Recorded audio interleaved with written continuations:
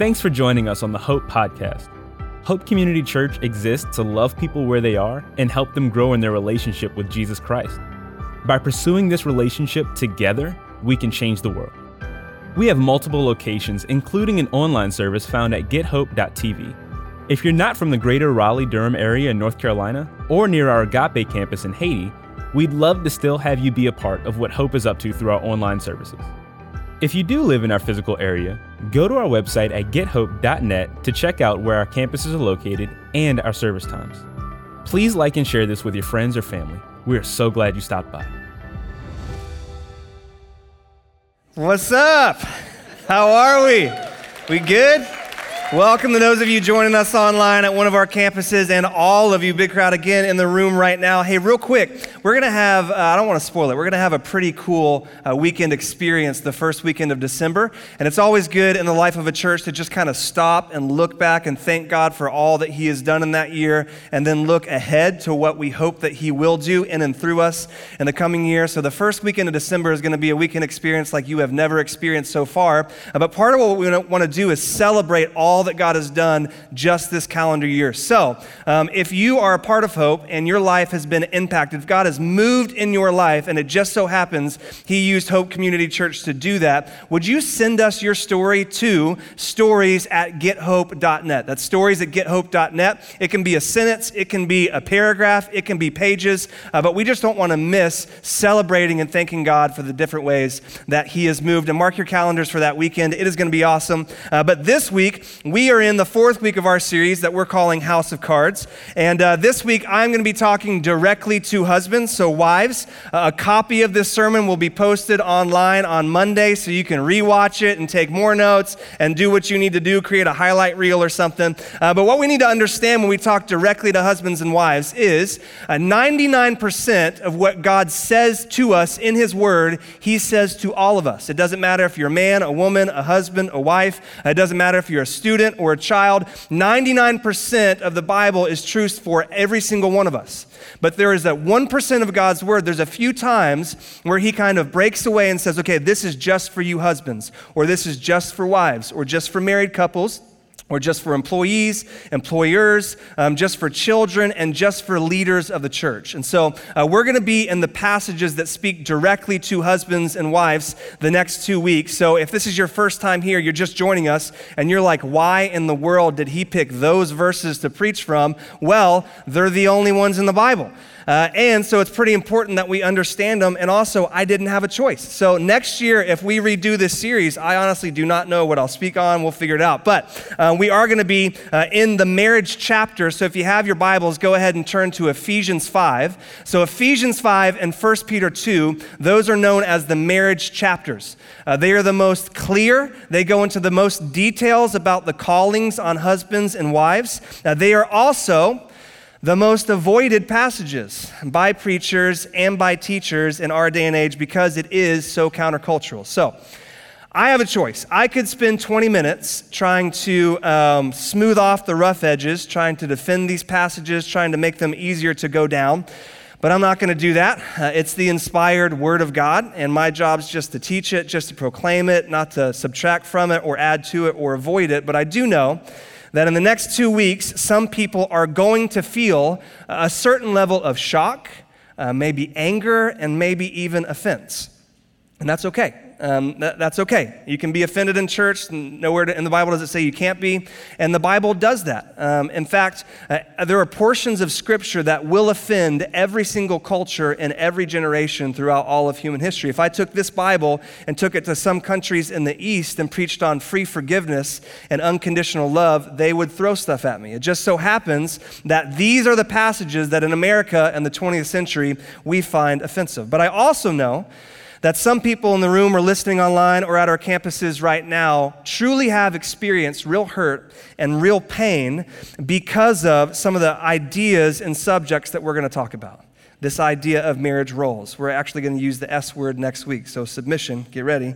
But I would say that pain was caused not because someone understood and applied these passages, but precisely because they misunderstood and misapplied these passages and used these passages in an abusive way that God never intended. So more often than not, when I have conversations with people that hate the idea of marriage roles and I say, okay, let's sit down, let's have coffee, explain to me what you hate about these roles, and they do, I end up walking away and saying, I hate those roles as well. Those aren't in the Bible.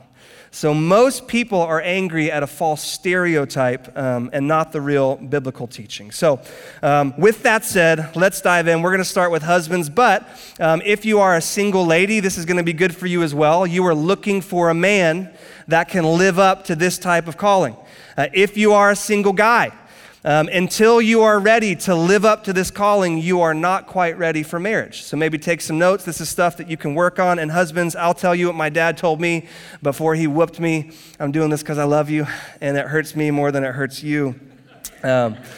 So let's read in Ephesians 5. We're going to start in verse 22. We're going to start with the wife section just so you have more time to take it in. And we're actually going to be in 1 Peter next week as well. But it says this, wives, submit to your own husbands as to the Lord.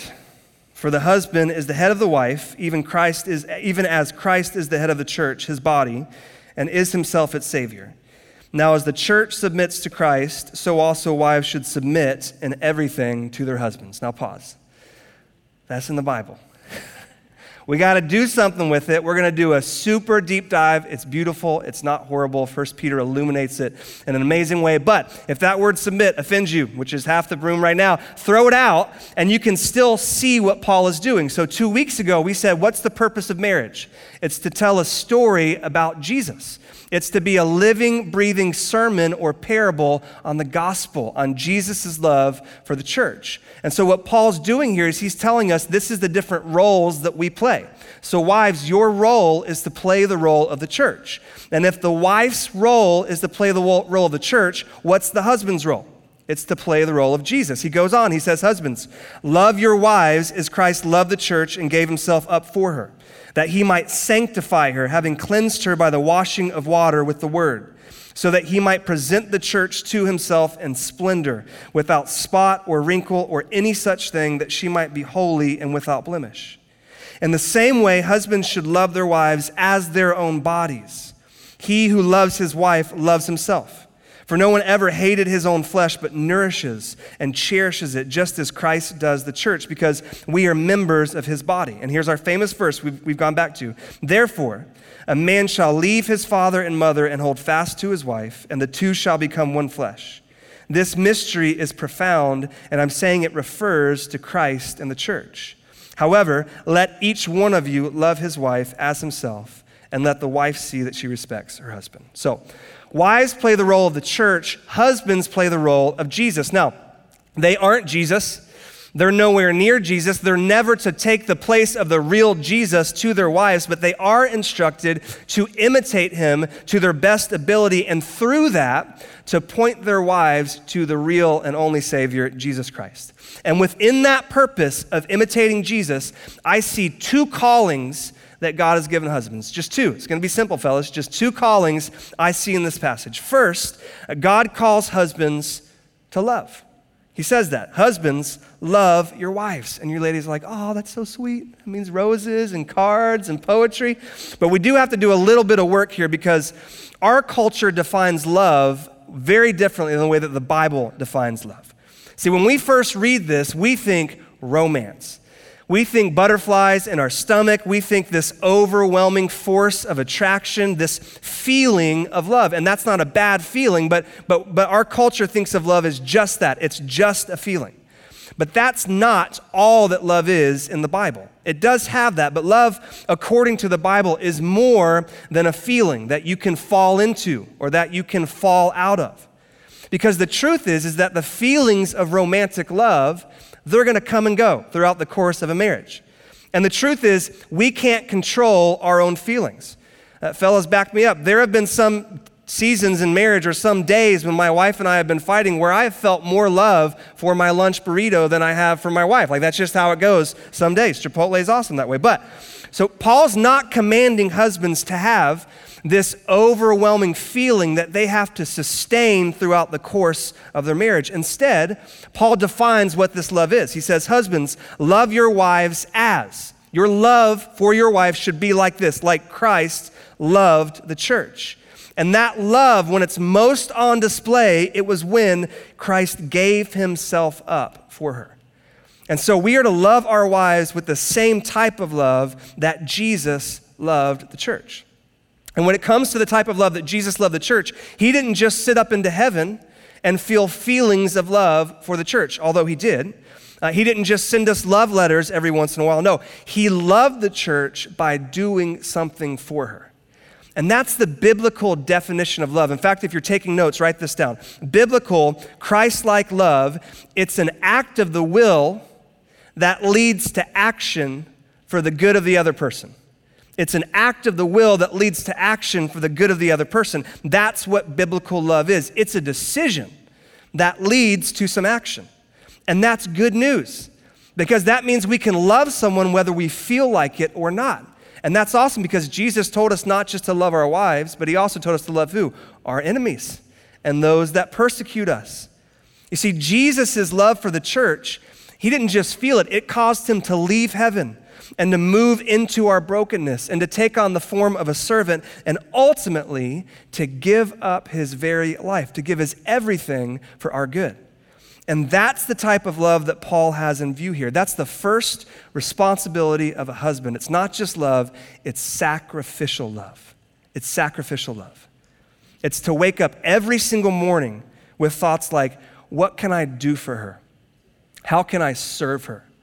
How can I use my time and my energy and my money and my presence to make sure that she is cared for and protected and provided for and safe and secure?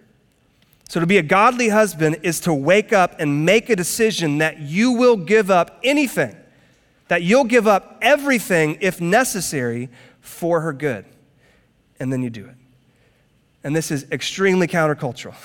But men, I think we get this. Like, something about that resonates with us. There's not a husband in here right now that wouldn't stand up and would say, I would take a bullet for my wife. All of us would say that. All of us would say, baby, I would jump in front of a moving car. I would go into a burning building. I would stand in the line of fire to protect my bride. That's just a part of who we are as men and husbands. Like, husbands, how many of you have ever laid in bed at night and planned how you would handle if intruders entered your house? Anybody raise their hand? Yeah, most husbands have done that. Some of you know where the exits are right now in this room. There's just something that resonates inside of us about sacrificial love. Like, that's heroic. That's courageous. We like that idea. But Paul would say it's in the nitty-gritty daily details of married life that this type of love gets tested and it gets proven. Because some of us would say we would take a bullet for our bride, but we won't take a rain check on a round of golf. You would say that you would give up your life, but you won't set down the video game. Or you won't turn off NFL Red Zone to serve her. See, Paul's saying that when you get married, this switch occurs, where you've gone from 20 or 30 or 40 years, if you got married later in life, of prioritizing yourself, of serving yourself, of making plans for yourself, of concentrating on your wants and your needs and your desires. But the moment you say, I do, you are no longer the priority of your life. She is. So you serve her. You prioritize her. You make plans for her. You concentrate on her wants and her desires and her needs. That means that when you get married, she informs the job that you take. She informs the hours that you work. She informs the way that you handle your finances. She informs what city you live in and what house you buy when you get there.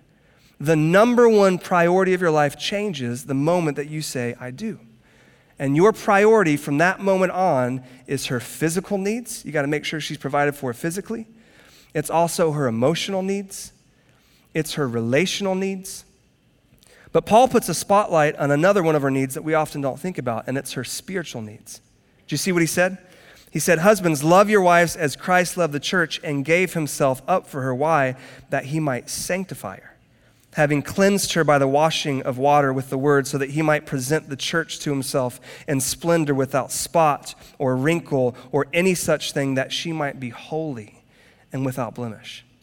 So it's not just her physical and emotional and relational needs that become our priority, but one of the main goals of our sacrificial love is to help her become the woman that God created her to be. It's helping herself see herself as God sees her. It's helping her recognize her own sin and overcoming it. It's helping her understand God's word and his truths and his principles and helping her apply them to her life.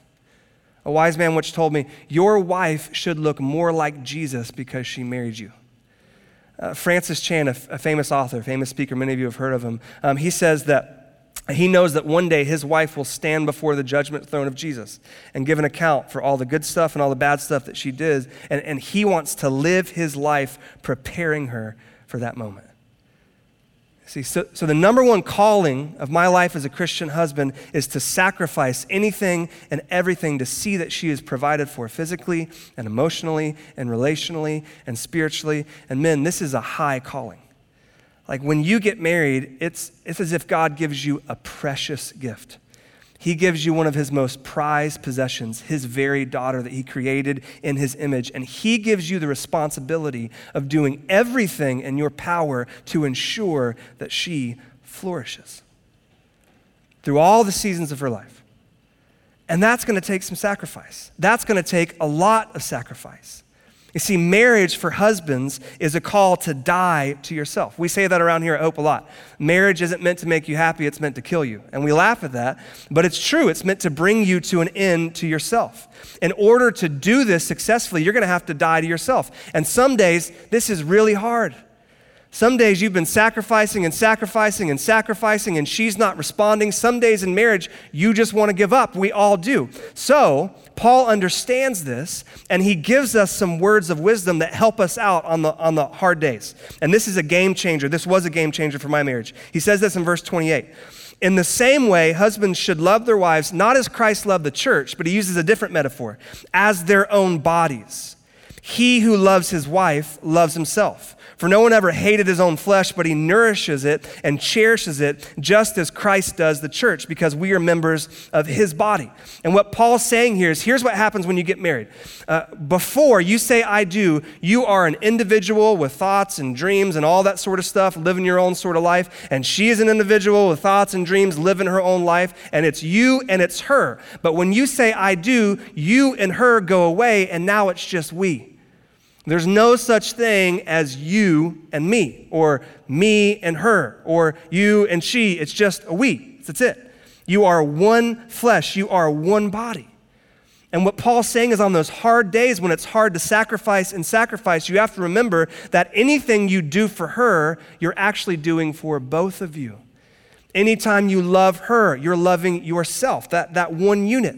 Anytime you sacrifice for her, you're actually sacrificing for both of you. And when you harm her, you're actually harming both of you. And it took me years to understand this, but this has been a game changer, because I'll talk with husbands and I'll ask them, hey, how's your marriage going? They'll say, man, it's not good. You know, she's not in a good place right now. She really has this big anger problem. She's having these huge communication problems. But those sentences don't make sense in light of Ephesians chapter 5. What you're really saying is, we are not in a good place. We have an anger problem. We have communication issues that we need to solve, because we are one body, we are one unit. And once you realize this, you realize that you can never, husbands, you can never get to a place in marriage where it's you versus her. Because the parts of my body are never in competition with each other. Like when you get into an argument, and it gets heated and you feel strongly and she feels strongly, and it gets to the level where you are trying to defeat her, you don't want to get to that point. That's like my left hand trying to defeat my right hand. That's dumb. The left hand might win, but the whole body suffers. You see that? The members of my body don't try to defeat one another. They don't try to compete. They don't look out for just themselves. They protect. They serve, they honor, they prefer each other. Like, you guys ever been walking down the steps and missed a step and had that little mini heart attack, you know? Yes, you have. What does your body do? The hands aren't like, I'm getting out of here, okay? He can fall if he wants. No, your legs and your hands, they go to protect your head and all the weak places of your body, because they don't just look out for themselves. They're willing to sacrifice themselves for the greater good of the whole. This is a dumb metaphor, forget I said this after this, but I remember this every time I watch soccer. You ever watch soccer and there's a free kick, not a penalty kick, but a free kick, where the defenders line up in front of the goal and the offense takes a kick? Where are the defenders' hands? They're not back here, they're right here, because the hands say, okay, I can hurt a little so that we don't have to hurt a lot, see? Because they're one body. So she and I are a one flesh unit. What I do for her, I'm doing for us. So practically, and you guys aren't going to want to hear this, but practically, this is what this means. In 99% of the decisions in marriage, and even the disagreements, I as a husband prefer my wife. I prefer her. I sacrifice, and she gets what she needs, and she even gets what she wants and desires. So what do we eat for dinner? What she wants. She's on a weird diet. No meat. No flavor, no joy. I'm on a weird diet too. It's Friday night, I want to go watch a movie with the guys. She wants to hang out with the girls. I'm watching the kids at home. Your car breaks down, you need a new car, you go to the lot. She wants that van, and you want, men, what do you want? You want the truck. You want the truck. And she's like, we got 3 kids. We're going to put that 3rd kid. You're like, that's what the bed of a truck is for. But at the end of the day, you get the van. She wants the kids in private school. You want them in public, you figure out a way to make it happen so that they can go to private school. You want to go to the beach. She wants to go to the mountains. Pack your hiking gear. You're going to the mountains. In 99% of the decisions, what she wants and what she desires, she gets, because that's my role. I'm called to sacrificially love her. Don't forget this, okay? Her role is that of the church, and Jesus pursued the church and wooed the church and invited the church into relationship and protected the church and redeemed the church. That's her part to play. Our part to play is the guy that hung on a cross and gave his very life. That's our part to play as husbands. But notice, I said 99% of the decisions and the disagreements, you prefer her. Because there is 1% where I am called to step in and disagree and actually overrule. There is such a thing biblically as a husband trump card. There is an authority that God has given to husbands that they actually need to utilize occasionally. And this is rare. It goes back to the wife section. We will go through this next week, I promise. But it says, for the husband is the head of the wife, even as Christ is the head of the church. And we'll talk about this next week. But this authority that the husband has, please know, it's not because he's smarter. It's not because he's better equipped to make decisions. Usually the opposite is true. I'm looking at some married couples right now, and the opposite definitely is true. The authority that God has given husbands is just to prevent chaos. It's just to prevent chaos and make sure there's some semblance of order. And this takes us to the second responsibility, okay? It's protective leadership. And that word protect is so important because people have taken this word leadership or this word head and they have misused it and they have abused it. God has given you authority not to command, not to make your wife do anything, but in order to protect. So there is a time when you need to express your leadership, where you need to step in and disagree with her and make a decision that she might not like, but this only happens when she wants something or desires something or wants to go in a certain direction that you're pretty sure, or you just have this gut instinct, or you can see ahead, that will eventually lead to harm for her and for the family. We all have blind spots, okay? But that's the only time that I'm called to utilize that authority. Now, this is rare. I've only used this. I was talking to my wife yesterday. I was like, can you remind me of the times I've actually used the husband trump card? And there have only been a few. One time we bought a van because I preferred her and we couldn't afford it, so we had to take it back. But the most recent time, it was in March, actually this year. And we sold our house because the market was great. And surprise, there's no houses to buy. So we were desperately searching for a house in this certain school district. Anyway, Jenny's in real estate, my wife, and she fell in love with this fixer-upper. It was like the worst house in the nicest neighborhood. That's what you're supposed to get. And so she just fell in love with it and started making plans. We can do this and add this and take away that. And so I went and browsed it and was like, I don't like this house at all. It's kind of expensive, even for a fixer-upper. But I was like, okay, let's prefer you. And so we put some money down for due diligence, a lot of money down for due diligence. And then I lay in bed that night and I'm tossing and turning and I'm thinking, I don't think that was a good decision. It's in our price range, but with all this stuff that she wants to do, it's going to take us out of the price range. And I don't know if you've ever fixed up a home. It's not the most peaceful home life for months and months on end. And so we have a new foster child. Jenny's taking a new job in real estate. I'm in ministry. Our kids are hitting the teenage years. This is just going to be a hassle.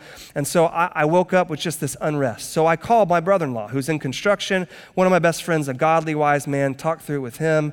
He could kind of see both sides, but he agreed with me. And so after a lot of prayer, I remember I was in my office. I was actually almost shaking like, I got to do this again. So I called up my wife and I was like, Jenny, I love you. And I know your heart's set on this, but I don't think it's the best for you, for our finances, or for our family. And so we're not going to be able to do this. And it was a long conversation, a very long conversation. But at the end, she was like, okay. And she hung up and didn't talk to me for a few days. But we lost that money. We ate it. But I remember she called me at my office 3 or 4 days later, and she said, thank you so much. I don't know why my heart was set on that. That was the dumbest idea ever. Thank you for stepping in and handling that. I appreciate that so much. So it's very, very rare. But listen, wives, people point to this as, this is why you guys love being husbands. You get to make this. This is not fun. I hate doing this. It means conflict. It means bearing the weight of making the right decision for a whole family. It means that I could end up being wrong. But it's my duty to step in and do this when I need to. And again, it's only happened a handful of times.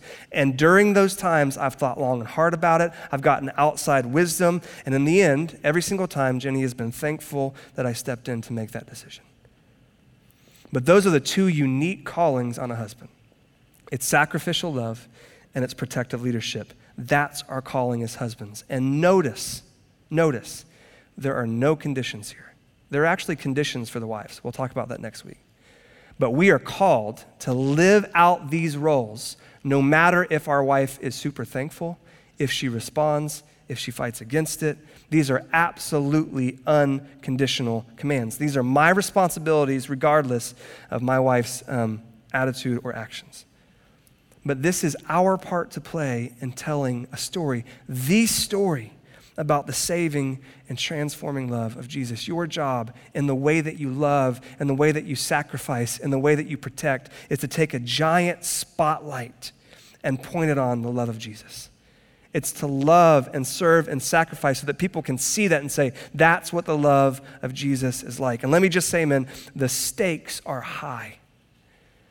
Do you know what we base our opinion of God, who we base our opinion of God off of at a very early age?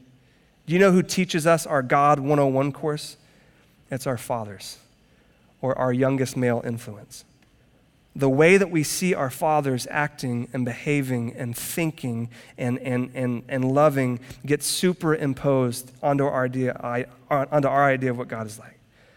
So the way that you love your wife is the way that your children will think of the love of God. That's a responsibility.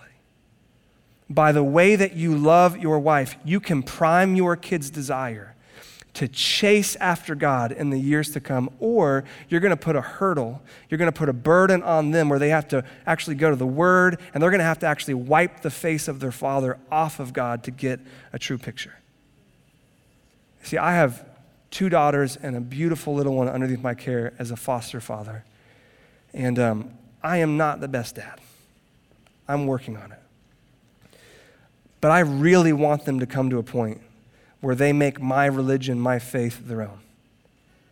And the prayer and the hope of my life is that when my 3 little girls turn into women and they're confronted with the choice to either chase after God or not, to pursue after Jesus and his plan for him or not, that they will think in their mind, if God's love for me is anything like the way Daddy loved Mommy, I want that.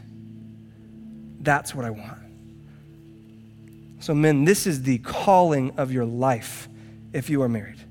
This is the world-changing cause that God has called you to. This is the battle that he has empowered you to fight. This is the number one priority of your life. You're going to retire from your job one day.